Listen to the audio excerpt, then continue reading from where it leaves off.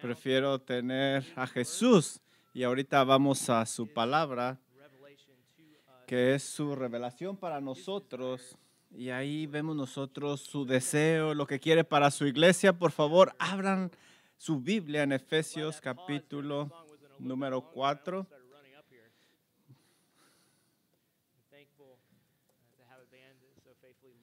Estamos muy contentos de tener este grupo que nos lleva a la adoración. Perdón, no capítulo 4, capítulo 5, Efesios 5, versículo 1. Pablo escribe: sed pues imitadores de Dios como hijos amados y andad en amor, como también Cristo nos amó y se entregó a sí mismo por nosotros, ofrenda y sacrificio a Dios en olor fragante. Pero fornicación y toda inmundicia o avaricia ni aun se nombre entre vosotros como conviene a santos, ni palabras deshonestas, ni necedades, ni truanerías que no convienen, sino antes bien acciones de gracias, porque sabéis esto, que ningún fornicario o inmundo o avaro, que es idolatría, tiene herencia en el reino de Cristo y de Dios. Nadie os engañe con palabras vanas, porque por estas cosas viene la ira de Dios sobre los hijos de desobediencia.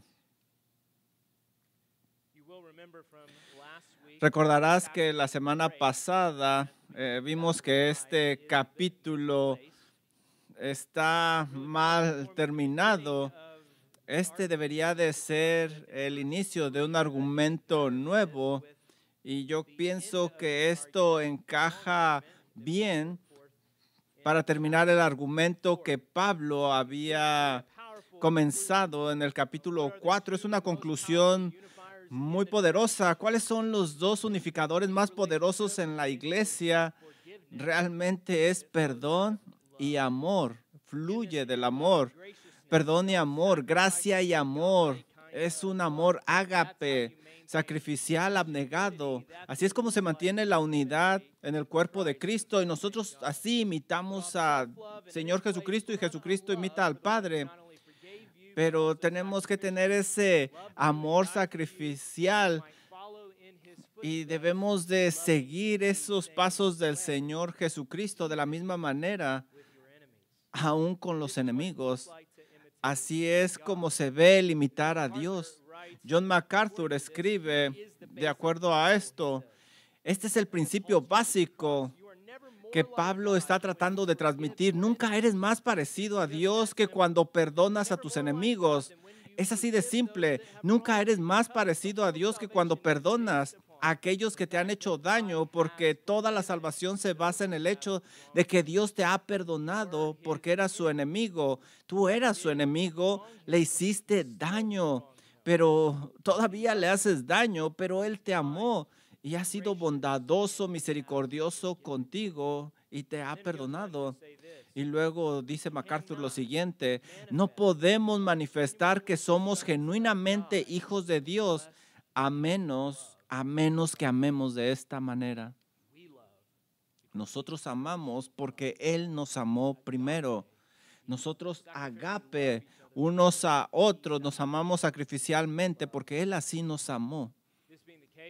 Y siendo este el caso, la próxima vez que tú estés en contacto con un enemigo, alguien que te ha hecho daño, piensa esto: aquí hay una oportunidad para manifestar la semejanza de Cristo y amar como Él ama. Aquí hay una oportunidad para ofrecerle a Dios un sacrificio que verdaderamente va a ser olor fragante, que verdaderamente Él va a aceptar. Y es una ofrenda de sacrificio, una oportunidad para dar una ofrenda y dar sacrificialmente, dar esa misericordia, compasión, amor, paciencia que describe el amor de Dios, ese amor perdonador. Así que Pablo nos está diciendo que así es como se ve un hijo de Dios. Hacer lo opuesto de lo que dice el texto es desobediencia. Debemos de obedecer lo que dice aquí. Va esto en contraste con los hijos de desobediencia de este mundo. Cuando alguien te hace mal, hay una tentación muy grande de también pensar en ti y hacer lo mismo. No debería de ser así. Así es de que todo esto se pone en el clímax de la unidad. Es amor. Amor es la sombrilla donde todo esto encaja, todo esto se protege. Debemos de comportarnos correctamente los unos a los otros en amor y nos movemos hacia adelante a partir de los versículos 3. Siguiendo el argumento de Pablo, parecería que está desconectado, pero en realidad está muy conectado. Es una conjunción aquí. Dice, pero fornicación y toda inmundicia o avaricia, ni aun se nombre entre vosotros como conviene a los santos. Así es de que ciertamente es un tema nuevo, pero hay una conexión. ¿Y cuál es esa conexión? Esta es la conexión. Viendo en los versículos 1 y 2, habiendo dejado claro cómo se comporta el verdadero cristiano, ahora Pablo va a dejar en claro cómo se comporta el amor satánico, el amor mundano, el falso. Y la razón es porque quiere dejar en claro lo que el amor verdadero es comparado con el malo. No simplemente quiere él definir lo positivo, sino también lo negativo para que se pueda comparar este amor verdadero con el amor que está en el mundo. Por eso Pablo dice, este tipo de amor falsos, versículos del 3 al 7, no tienen lugar entre los cristianos, entre los santos. Y aquí nos da 3 responsabilidades y 4 razones por las cuales debemos de huir de este amor falso del mundo. Debemos de caminar en un amor verdadero. Y la primera responsabilidad que vemos en el versículo 3 es abstente de practicar el mal.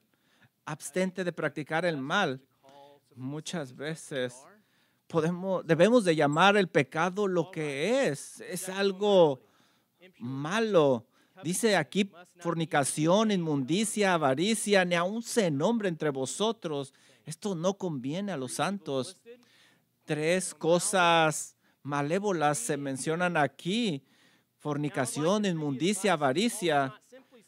Y Pablo no está diciendo simplemente que lo quites, pero aquí el lenguaje es más fuerte. Dice, este tipo de cosas ni siquiera se menciona entre los santos, ni siquiera se mencionen. La razón es esta: es impropio entre los santos, entre aquellos que han sido apartados. ¿Y para qué estamos apartados? Estamos apartados del mundo para Dios. Estábamos en el mundo, solíamos hacer estas cosas, pero Dios nos ha sacado de ahí, nos ha puesto en un lugar diferente, nos ha puesto en un lugar donde no debería de existir este tipo de cosas que antes existían en nuestra vida. Pablo está diciendo que la comunidad cristiana debe de distinguirse del mundo corrompido. Los miembros deben de estar con un estándar muy alto y no andar en las cosas que practica el mundo. ¿Cuáles son estas prácticas? Es lo que dice aquí, inmoralidad sexual. Aquí el mundo lo dice de una manera diferente, le llama amor. La inmoralidad sexual, el mundo le llama amor. Y el mundo dice que es bueno, que es natural, que es correcto. Y siendo este el caso en el mundo, Pablo lo está dejando muy claro qué es el verdadero amor, enseñando lo que no es. Y nos enseña que ninguna forma de inmoralidad sexual tiene lugar en el cuerpo de Cristo. Fornicación, adulterio, no es amor. Pornografía no es amor. 2 adultos cometiendo inmoralidad fuera del matrimonio no es amor. En lugar de eso, todas estas cosas siempre van a ser pecado. Es inmoralidad, es maldad, no es apropiado para los santos, es perversión del amor. Y por eso Pablo lo está diciendo aquí. Les está diciendo, santos cristianos, no se dejen engañar. El amor de Dios siempre da y camina según su palabra, la palabra de Dios. El amor de Satanás siempre toma y camina en contra de lo que la palabra de Dios dice. Así es de que, dada la definición bíblica del amor y de la inmoralidad sexual, no es de sorprenderse que Pablo esté llamando a los de Éfeso a mantenerse tan alejados de estas cosas como parezca. Debes ni siquiera de nombrarlo. Este es un estándar muy alto que nos está dejando la palabra de Dios. Ni siquiera debes de acercarte. No debes de estar cerca de la línea. Y, ¿sabes? Tú debes de tomar la decisión, ni siquiera me voy a acercar ahí. Mi estándar es mucho más alto. Esto es algo muy importante. Mira lo que le dice Pablo a los ancianos y diáconos, 1 Timoteo 3:2. Es necesario que el obispo sea irreprensible. También a los diáconos les dice, y estos también deben de ser sometidos a prueba primero para que ejerzan el diaconado si son irreprensibles. Es decir, no hay lugar para el liderazgo con este tipo de cosas. Inmoralidad no debe de existir. Por eso Pablo va más allá y le dice a los diáconos también que deben de ser esposos de una sola mujer. Ojos nada más para una sola persona. Y este es el estándar para diáconos y para ancianos, pero no te confundas. Si ellos tienen ese estándar tan alto, todos estamos llamados a seguir ese estándar. Cada uno de nosotros. Ni siquiera se debe de mencionar eso. ¿Y qué significa eso? Irreprochable. La novia de Cristo tiene que estar más allá de ese estándar. Debe de ser irreprochable. No debemos de pensar que nuestro estándar debería de estar bajo nuestras reglas. No, debemos de seguir este estándar. Esto da vida, son estándares de vida que nosotros debemos de seguir llenos de gozo, como seguimos gozosamente a nuestro Salvador. Cuando hablamos de la inmoralidad sexual, esto no debería de suceder en la iglesia. La palabra para inmoralidad es porneia, que simplemente significa toda actividad sexual fuera del matrimonio. En esta definición hay también un entendimiento de lo que es la intimidad.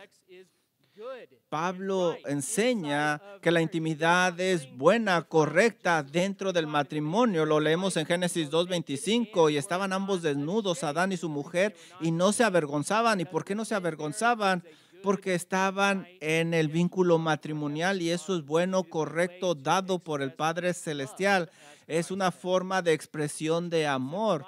Primera de Corintios 7:5, Pablo va más allá y mira lo que dice: no se niegue el uno al otro, a no ser por un tiempo mutuo consentimiento para ocuparse en la oración. Así es de que esta actividad íntima es correcta dentro del matrimonio y se enseña, es un regalo de Dios y es protegida por Dios. Esa es la parte positiva que nosotros estamos viendo, pero el mundo la ha pervertido.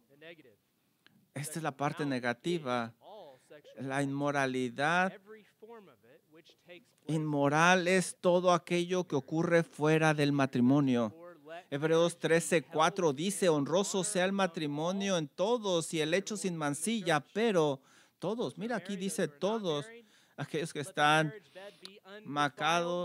casados, casados. Mira lo que te dice aquí: pero a los fornicarios y a los adúlteros los juzgará Dios. Es lo mismo que está diciendo Pablo en Efesios. La inmoralidad sexual, según Dios descrita, es toda actividad cometida fuera del matrimonio por aquellos que están casados o solteros, ya sea relaciones heterosexuales o homosexuales, y también que ya sea de acción o pensamiento. Y por supuesto, lo que ya sabes acerca de esta definición es que está completamente fuera de sintonía con la cultura. Y es que lo que acabo de describir como inmoralidad sexual es definido por nuestro mundo como el derecho de expresarse a sí mismo y darse una gratificación, y ellos dicen que es amor, es lo que dice el mundo. Y no solo la definición bíblica de inmoralidad sexual está fuera de sintonía con nuestra cultura, de hecho ellos la odian. Dos adultos que consienten en practicar este tipo de actividades fuera del matrimonio, según ellos, no es inmoralidad. Ellos dicen que es amor, es un derecho. Y de hecho, hacen películas donde ahí están dos y para ellos no es algo malo. Hay cosas maduras ahí y ellos piensan que está bien, y luego los adultos ven pornografía y ellos dicen que no es inmoralidad, es un derecho, es arte de acuerdo con el mundo. Dicen que es natural, que está bien. Si alguien dice algo diferente, es legalista y está juzgando. Simplemente poniendo esas etiquetas como malo, el mundo se te va a echar encima. Si intentas hacerlo culpables, ellos lo van a mover a decir que es bueno. Y ese es el punto de vista del mundo. Ellos están suprimiendo la verdad hasta que ellos son entregados a una mente que no funciona, a una mentira. Esto es lo que nosotros sabemos y no podemos quedarnos callados, no podemos adaptarnos al mundo y aceptarlo. No debemos de vivir engañados. Dios nos ha salvado de esas cosas. No simplemente nos ha salvado, sino que nos ha sacado, nos ha abierto los ojos. Y ahora nosotros que considerábamos esas cosas buenas, nos damos cuenta que son malas. Debemos de huir de ellas y debemos de confesar y decirlo abiertamente que son pecado. ¿Y cómo sabemos esto? Pues porque lo vemos aquí en la palabra de Dios y lo creemos. Pablo tiene que animar a esta iglesia que se mantenga alejado de esas cosas, porque aún siendo creyentes hay tentación en estas áreas y pueden usar argumentos vacíos para defender este tipo de cosas.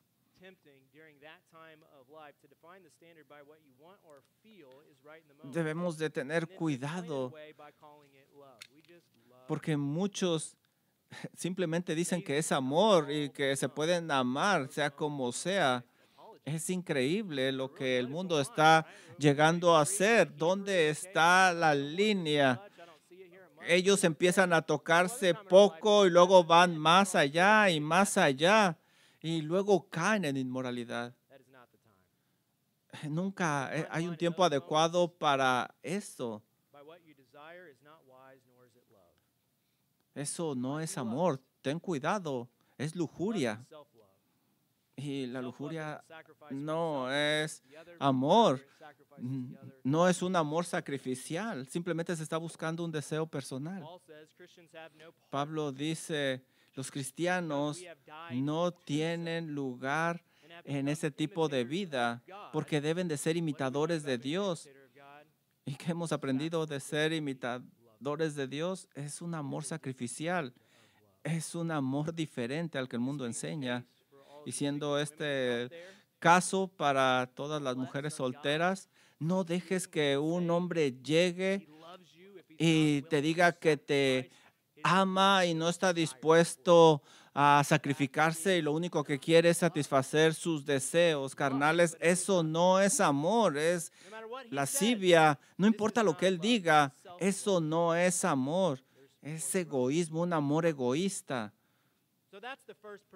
Y esa es la primera perversión del amor y toma diferentes formas y tiene toda clase de excusas y debe de quitarse. Ni siquiera se debe de mencionar en la iglesia y debemos de mantenernos alejados de todo eso y tú ya lo sabes. Y pureza es lo siguiente. Y lo que Pablo está haciendo aquí es usando un término general. Impureza es lo contrario, habla de cosas sucias. Él está acercándose más específicamente a su argumento. Todo tipo de inmoralidad debe de quitarse. Fornicación, adulterio, sí, lo entiendo. Eso está bien. Homosexualidad, sí, yo lo entiendo. Está mal. Pero ver con lascivia, a lo mejor no es tan malo. Técnicamente no es inmoralidad. Acostarse con alguien fuera del matrimonio, lo entiendo. Perversión y la carne, pues lo entiendo, a lo mejor sí. Pero Pablo, ¿qué está diciendo aquí? Todo tipo de impureza debe de ser quitado. Todo se tiene que ir. Si no está bien, si es impuro, si no va con la palabra de Dios, huye, no es apropiado. Romanos 13:14 dice, sino vestíos del Señor Jesucristo y no proveáis para los deseos de la carne, ni siquiera poquito, no proveas para los deseos de la carne. ¿Cómo vas a gratificar esos deseos? No debes de alimentarlos, porque Pablo está diciendo esto porque todavía hay esos deseos. Pablo dice, no los alimentes. Inmoralidad sexual, quítala. Impureza incluye todo eso. ¿Qué tal esta tercera? ¿Qué quiere decir Pablo aquí? ¿Codicia? ¿Y qué está haciendo aquí en esta lista? Bueno, en el contexto, codicia aquí probablemente se refiere un deseo sexual incontrolado de una persona, el tipo de deseo que supone que la otra persona existe para gratificarle a él. Esa es codicia, es lujuria. Estás codiciando algo que no es tuyo. Si tú piensas acerca de esto, Pablo realmente lo está encadenando muy bien. El mundo le llama amor romántico. No, simplemente es codicia porque están codiciando algo que no les pertenece. Se tiene que ir. Es un amor obsesivo, enfermizo, que busca gratificarse a sí mismo sin tener en cuenta el daño que puede causar a los demás. Esto es un engaño y debemos de quitarlo. Y el Señor Jesucristo lo afirma en Mateo 5:27. Oíste que fue dicho, no cometerás adulterio, pero yo os digo que cualquiera que mira a una mujer para codiciarla, ya adulteró con ella en su corazón. Y mira lo que dice aquí. Aquí se está codiciando. El Señor Jesucristo dice que si tú lo has hecho, lo has practicado, es pecado y está en el nivel de adulterio. Y esa raíz que está creciendo se va a plantar cada vez más profundamente. Mira lo que dice el Señor Jesucristo, esto es serio. Por tanto, si tu ojo derecho te es ocasión de caer, sácalo y sácalo de ti. Es exactamente lo que leímos en Romanos. No proveas para los deseos de la carne. Es mejor que te saques el ojo a que se pierda toda tu alma, pero mejor te es que se pierda uno de tus miembros y no que todo tu cuerpo sea echado al infierno.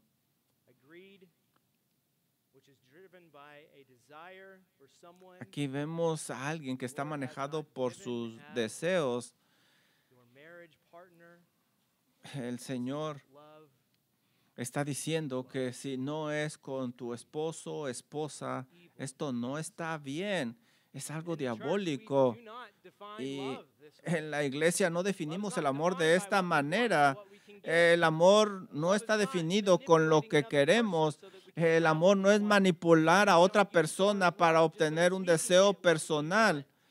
No, eso no es amor. Nosotros definimos amor de una manera sacrificial, buscando el bien de la persona opuesta.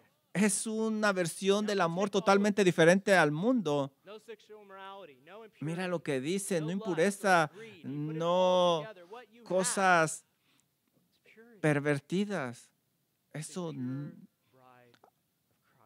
debemos de buscar la pureza, que la iglesia, la novia de Cristo esté pura, así es como la quiere presentar, con pureza, limpieza.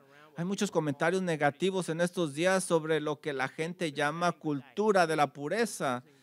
Ahora entiendo algunas de las críticas, pero como ciertamente no hay nada malo en la idea de buscar tener una cultura pura, pues la gente dice que está bien todo esto. Ahora dice, nunca vamos a poder ser puros completamente. Debemos de disfrutar. Y eso es lo que se enseña ahora, aún en las iglesias. ¿Qué tal si definimos la cultura de la pureza de esta manera? La cultura de la pureza es buscar amar como ama a Cristo, lo cual no es egoísta, sino sacrificialmente. ¿Qué tal si tuviéramos ese tipo de cultura en la iglesia? Tenemos esa cultura de pureza, de amarnos sacrificialmente, y eso cubriría todo.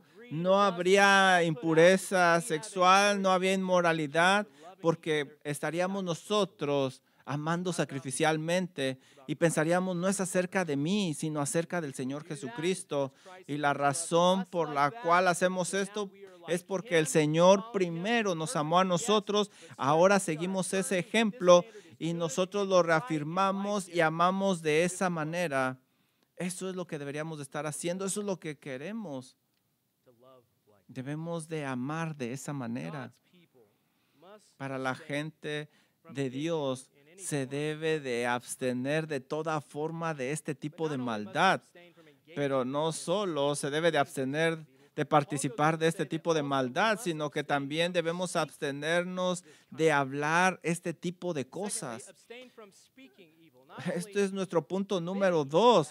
Abstente de hablar cosas malas, llenas de maldad. Mira lo que dice versículo 4, ni palabras deshonestas, ni necedades, ni truanerías que no convienen, sino antes bien acciones de gracias. Habla en una manera pura. Nuevamente, da la razón. Estas cosas no deben de estar, esos chistes sucios, comentarios sucios. Debemos de tener un vocabulario nuevo. Pablo está hablando nuevamente con estas versiones del amor. Estos chistes sucios no tienen lugar. Si nos amamos los unos a los otros, vamos a hablar puramente. Pablo ya dijo que nuestras palabras deben de ser usadas para edificarnos, pero no usar palabras inadecuadas. Eso no es amor.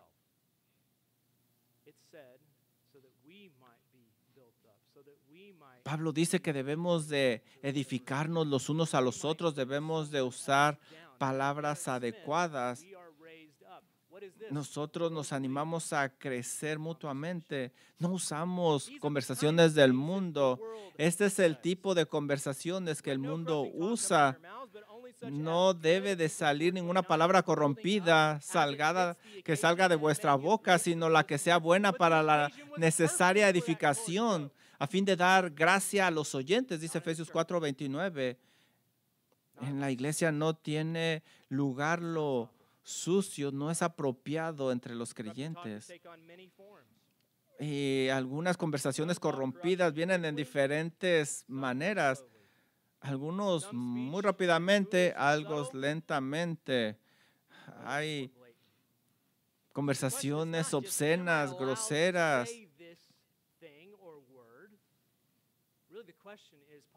La pregunta aquí que deberíamos de hacernos al hablar es, ¿esto está edificando? ¿Esto viene de un amor verdadero? Esa es la pregunta que debemos de hacernos. Esas conversaciones obscenas, groseras, son la marca de una relación mundana. Algo así como la entrada al mundo. Ven, entra a nosotros, este es el mundo. Y en cuanto ellos se dan cuenta que tú no hablas de esa manera, se van a sentir incómodos y van a tomar otra dirección. Pero si tú estás de acuerdo con algunas palabras solo para que te acepten en ese círculo, sabes, estás mal. No deberías de querer entrar en ese círculo. Al contrario, deberías de mostrarles que ellos deberían de entrar en tu círculo de santidad. Pero si tú entras ahí y no hay diferencia, no va a ayudar. Debes de enseñarles lo que Dios quiere. Esos shows, esos programas, esa música también, esas películas, tú escuchas todo eso. Chistes ofensivos, nada de eso edifica. Simplemente queremos ser aceptados, que nos quieran. Pablo dice, tú no debes de ser caracterizado por eso. Ninguno de este tipo de vocabulario debería de estar en ti. No hables de esa manera. Y la razón es porque estás fuera de lugar. En otras palabras, si nosotros estamos escuchando música pura que agrada a Dios, la música sucia no encaja en nosotros, no es apropiado, está fuera de lugar. Nuestros oídos deben de estar en tono con lo santo, no con lo inmundo.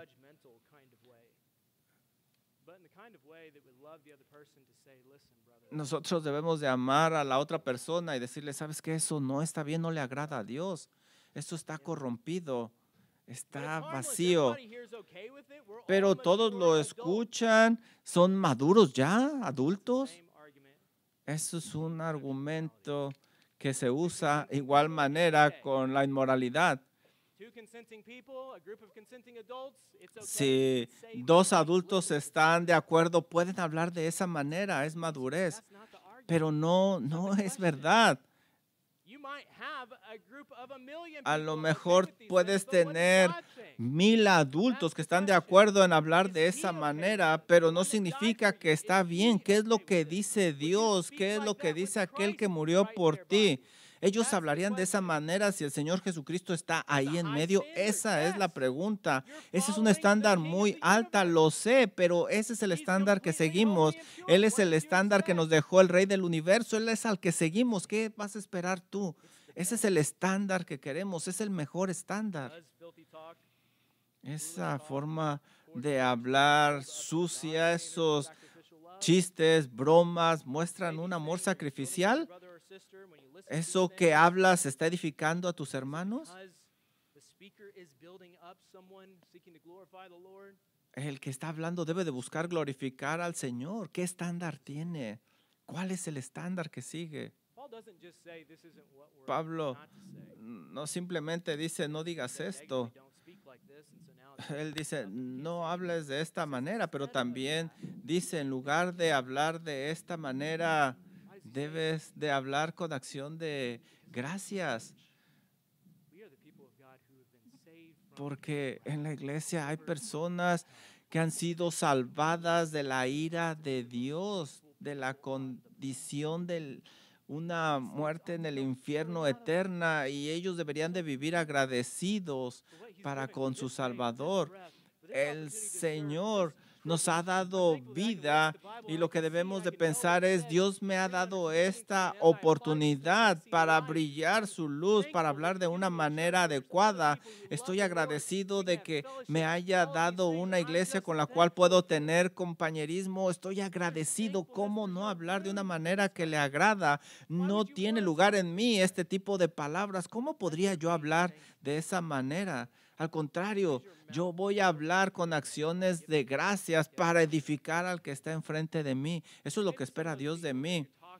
A lo mejor a esas personas con las que estás hablando, deberías de preguntarles, hey, ¿alguna vez he compartido mi testimonio con ustedes? Está bien. Hay que compartir lo que Cristo ha hecho en tu vida. Y puedes tener una conversación de decirle cómo el Señor te ha cambiado, cómo te ha ayudado a crecer espiritualmente. Y eso es edificante. Y esa es una conversación que realmente vale la pena. Gracias a Dios por esa misericordia. Pregúntate a ti mismo en tus conversaciones, ¿hay agradecimiento al Señor? Ahí hay una línea de agradecimiento en las palabras que usas al Señor, o tú te sientas ahí a escuchar lo que los demás dicen, lo cual no es provechoso, es vacío. ¿Qué te caracteriza en las conversaciones? Esa es la pregunta. Así es de que el mundo no simplemente pervierte el amor en cuestión de la conducta, también pervierte el amor en la forma de hablar. Y no debe de estar entre nosotros, está fuera de lugar. ¿Qué es lo que tenemos que hacer nosotros? ¿Qué es lo que va a hacer la iglesia? ¿Cómo se relaciona? Y esto nos lleva al último punto.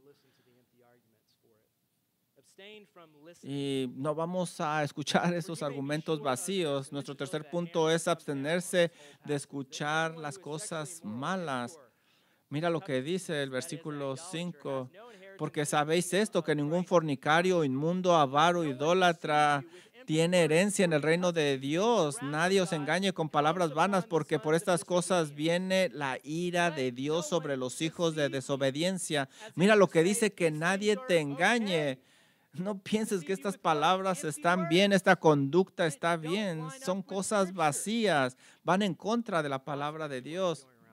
Hay muchas palabras vacías en nuestro alrededor y ellos dicen, simplemente está siendo legalista. Jesús ama a todo tipo de personas. Las palabras son palabras. No es tan grave. En estos días no lo podemos evitar. La inmoralidad sexual está por donde quiera. No se puede evitar. Simplemente estoy viendo, no estoy haciendo nada. Simplemente estoy escuchando. Y solo un poco, ¿sabes? Esto no se puede justificar cuando leemos estos versículos. ¿Qué estás viendo? Estás viendo a alguien que está pecando y que va rumbo al infierno. A lo mejor tú debes de estar seguro de esto. Mira lo que dice este versículo, que ningún fornicario, inmundo, avaro tiene herencia en el reino de Dios, porque por estas cosas, que nadie nos engañe con estas cosas, porque por esta razón viene la ira de Dios sobre los hijos de desobediencia. Está bien, simplemente voy a ver a poquito en ese show, todos lo hacen, solo una escena. ¿Estás viendo tú las cosas que están mandando a la gente al infierno? Y al haciendo eso, tú simplemente estás usando los mismos argumentos que un apóstata usa y tú te estás comprometiendo con ese actuar. No debes de pensar que eso es legalista. Tú deberías de dejar de participar en eso. Aquí hay un recordatorio muy fuerte. La ira de Dios viene sobre esa gente que lo está practicando. Ver este tipo de cosas es estar viendo la ira de Dios encima de ellos. Esto es lo que Pablo está diciendo. Así es de que si alguien trata de convencerte que participes de un poquito en estas categorías, si alguien trata de decirte que está bien, recuérdate a ti mismo que ningún fornicario, inmundo, avaro heredará el reino de Dios. Y recuérdate que Dios te ha puesto en una categoría diferente, te ha sacado de eso. Esto no te lleva a la vida. Tú me estás diciendo que el Señor Jesucristo vino a morir, dar su vida y a liberarte para que sigas participando en eso. Una gratificación propia, pecaminosa, no. Mira lo que está diciendo estos versículos, la gratificación eterna de condenación para esas personas que participan en este pecado. Aquí dice que debemos de tener cuidado con cualquier forma de inmoralidad. Aunque el mundo lo acepte, yo no voy a participar porque yo tengo una herencia en el reino de Cristo y de Dios y le voy a decir a la gente que se arrepienta, que venga al Señor Jesucristo para que sean libres de esa condenación y para que puedan participar de su reino. Y si tú no lo haces, la ira de Dios está sobre esas personas y un día va a llegar y también sobre ti. Si tú no estás en Cristo, debes de pensar y dejar de pecar. Deja de ver y participar en inmoralidad sexual. Eso no te va a conducir a la salvación. Lo que te estoy diciendo que si tú estás participando en esto, tú necesitas al Señor Jesucristo, a su palabra. Él murió en la cruz del Calvario para que tuvieras perdón de pecados y para que Él te justificara delante de su Padre y también para santificarte, para ponerte aparte. Y un día tú vas a ser glorificado y vas a heredar en su reino. Por gracia has sido salvos, dice Pablo, por medio de la fe, y esto no es de vosotros, pues es un don de Dios, no por obras para que nadie se gloríe. Nosotros no hemos hecho nada. Es lo que hemos recibido, es de gracia, no hay reconocimiento en nosotros. Y a pesar de eso, ¿tenemos que seguir pecando? De ninguna manera. No hemos sido salvados por obras, pero somos salvados para hacer buenas obras, y eso es algo muy diferente. Debemos de vivir en santidad, eso es lo correcto. 1 Corintios 6:9, Pablo dice, ¿no sabéis que los injustos no heredarán el reino de Dios? No erréis, ni los fornicarios, ni los idólatras, ni los adúlteros, ni los afeminados, ni los que se echan con varones, ni los ladrones, avaros, borrachos, maldicientes, estafadores heredarán el reino de Dios. Eso es lo que leímos en Efesios 5. Y esto erais algunos, mas ahora ya habéis sido lavados, ya habéis sido santificados, ya habéis sido justificados en el nombre del Señor Jesús. En otras palabras, tú tienes razones para estar agradecidos con Dios. Y no se detiene ahí. Eres creado en Cristo Jesús para buenas obras, las cuales Dios preparó de antemano desde la fundación del mundo. Él nos salvó, nos sacó del mundo y nos salvó para que caminemos en pureza. Vamos a orar. Gracias, Padre, por su palabra. Gracias por ese perdón que tenemos, que no merecemos. Y Padre, usted sabe que a pesar de todo envió a su Hijo Jesucristo para que muriera en la cruz del Calvario por nosotros. Ayúdenos a caminar de una manera santa.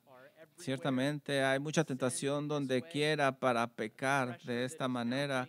Hay mucha presión que se ejerce sobre su iglesia y cada vez se incrementa más y más.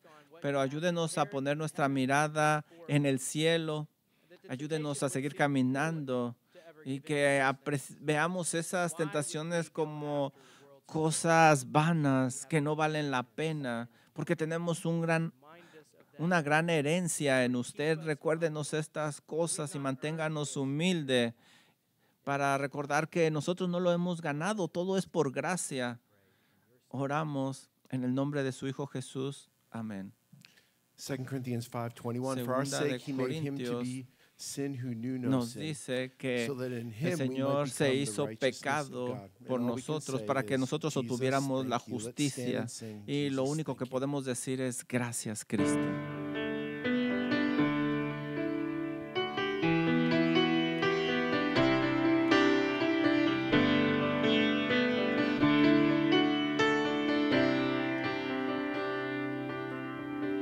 The mystery of the cross I cannot comprehend.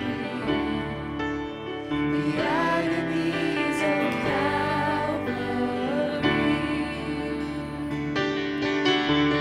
You, the perfect Holy One, crushed your Son, who drank the bitter cup reserved for me.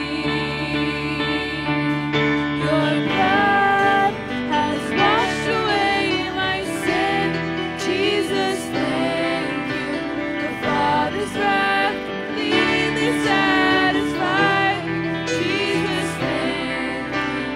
Once your enemy, now seated at your table. Jesus, thank you.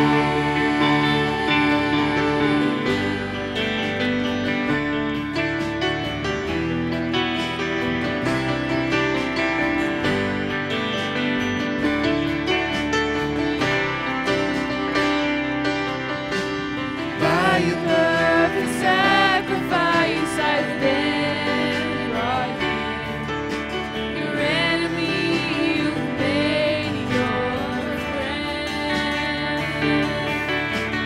Pouring out the riches of your glorious grace. Your mercy and your kindness know no end. Has washed away my sin. Jesus, thank you. The Father's wrath completely satisfied. Jesus, thank you. Once your enemy, now seated at your table. Jesus, thank you.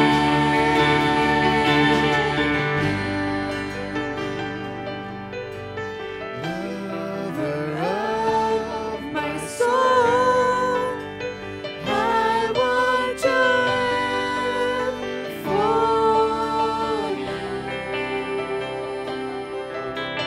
Lover of my soul, I want to live for you. Lover of my soul, I want to live for you.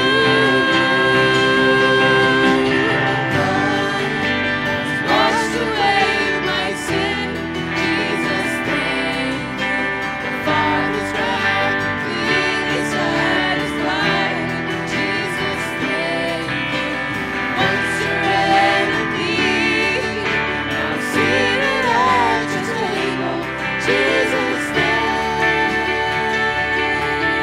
Your blood has washed away my sin, Jesus, thank you.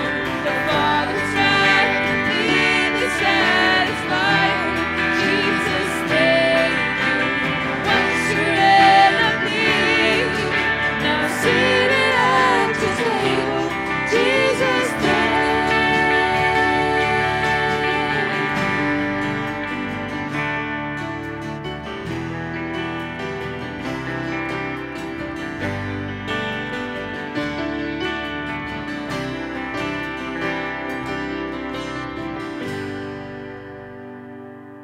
Amen, and you may be seated. Amén. Pueden sentarse.